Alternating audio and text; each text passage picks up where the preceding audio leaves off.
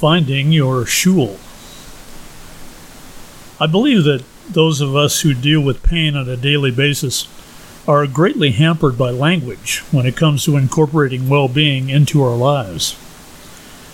I've noticed over the years that there is actually no word that describes a non-pain state without using the word pain.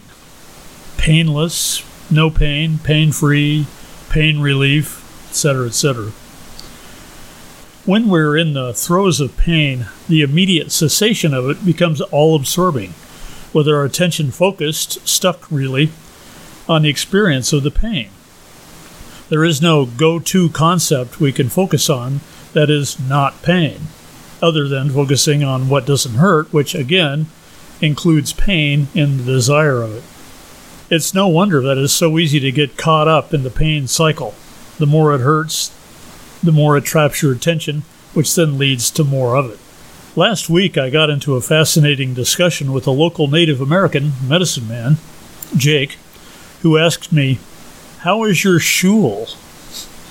After observing the blank look on my face, he continued, "Have you ever heard of the idea of loosh?"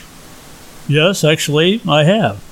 A loosh is the energy of suffering, the low-frequency energy of pain and agony, and it is said that it's an energy that vampiristic beings feed off of to increase their own energy." "Yes," Jake continued, "we just turn that concept around, and what you have is a word for your sense of well-being. We like to use it to describe a spectrum, where low Shool is where it is difficult to spot anywhere on your body or your life where something feels good, and then there's high Shool, where you feel fantastically alive and high vibe." I nodded, suddenly realizing he was answering this question I've had for years. Jake continued, "When there is pervasive pain, usually the first thing we do is try to get rid of it, when the healing thing to do is to acknowledge with gratitude where in your body there is no pain.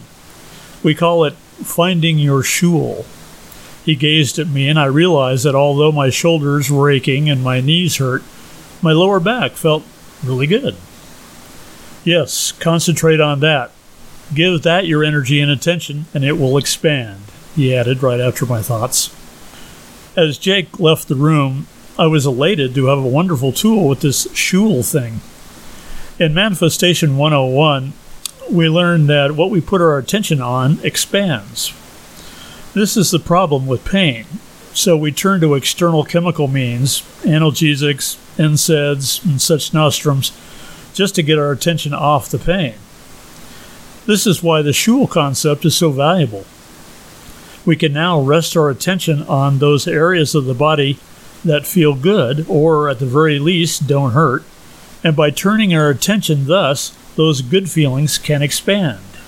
Jake also advised that we can increase our Shool where there is pain by noticing that there is some part of that painful area that feels okay or even feels good. He said that in order for pain to exist, there has to be its opposite present, and that's Shool. Our sense of proprioception is greatly affected by pain. Limping is a good example. We change how we feel movement in our body by avoiding the movements that trigger pain. In the Feldenkrais method, the practitioner slowly and gently moves the body into those areas where there has been a proprioceptive avoidance of pain, demonstrating that either there is greater range of motion than was thought, or that the proprioceptive reaction is no longer necessary, basically allowing Shool to expand in the area. This goes much deeper into what it means to hurt, to suffer, and to eventually start defining ourselves by our state of pain, changing our social behaviors, altering our physical movements, and justifying the pain by accepting it as just part of who we are in the world. This is all a result of pain fixation, and now realizing that there is Shool within the pain that is the gateway to healing.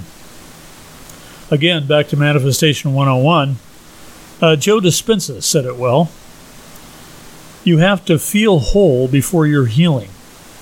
You would have to feel abundance before your wealth. You would have to feel awe before the mystical moment.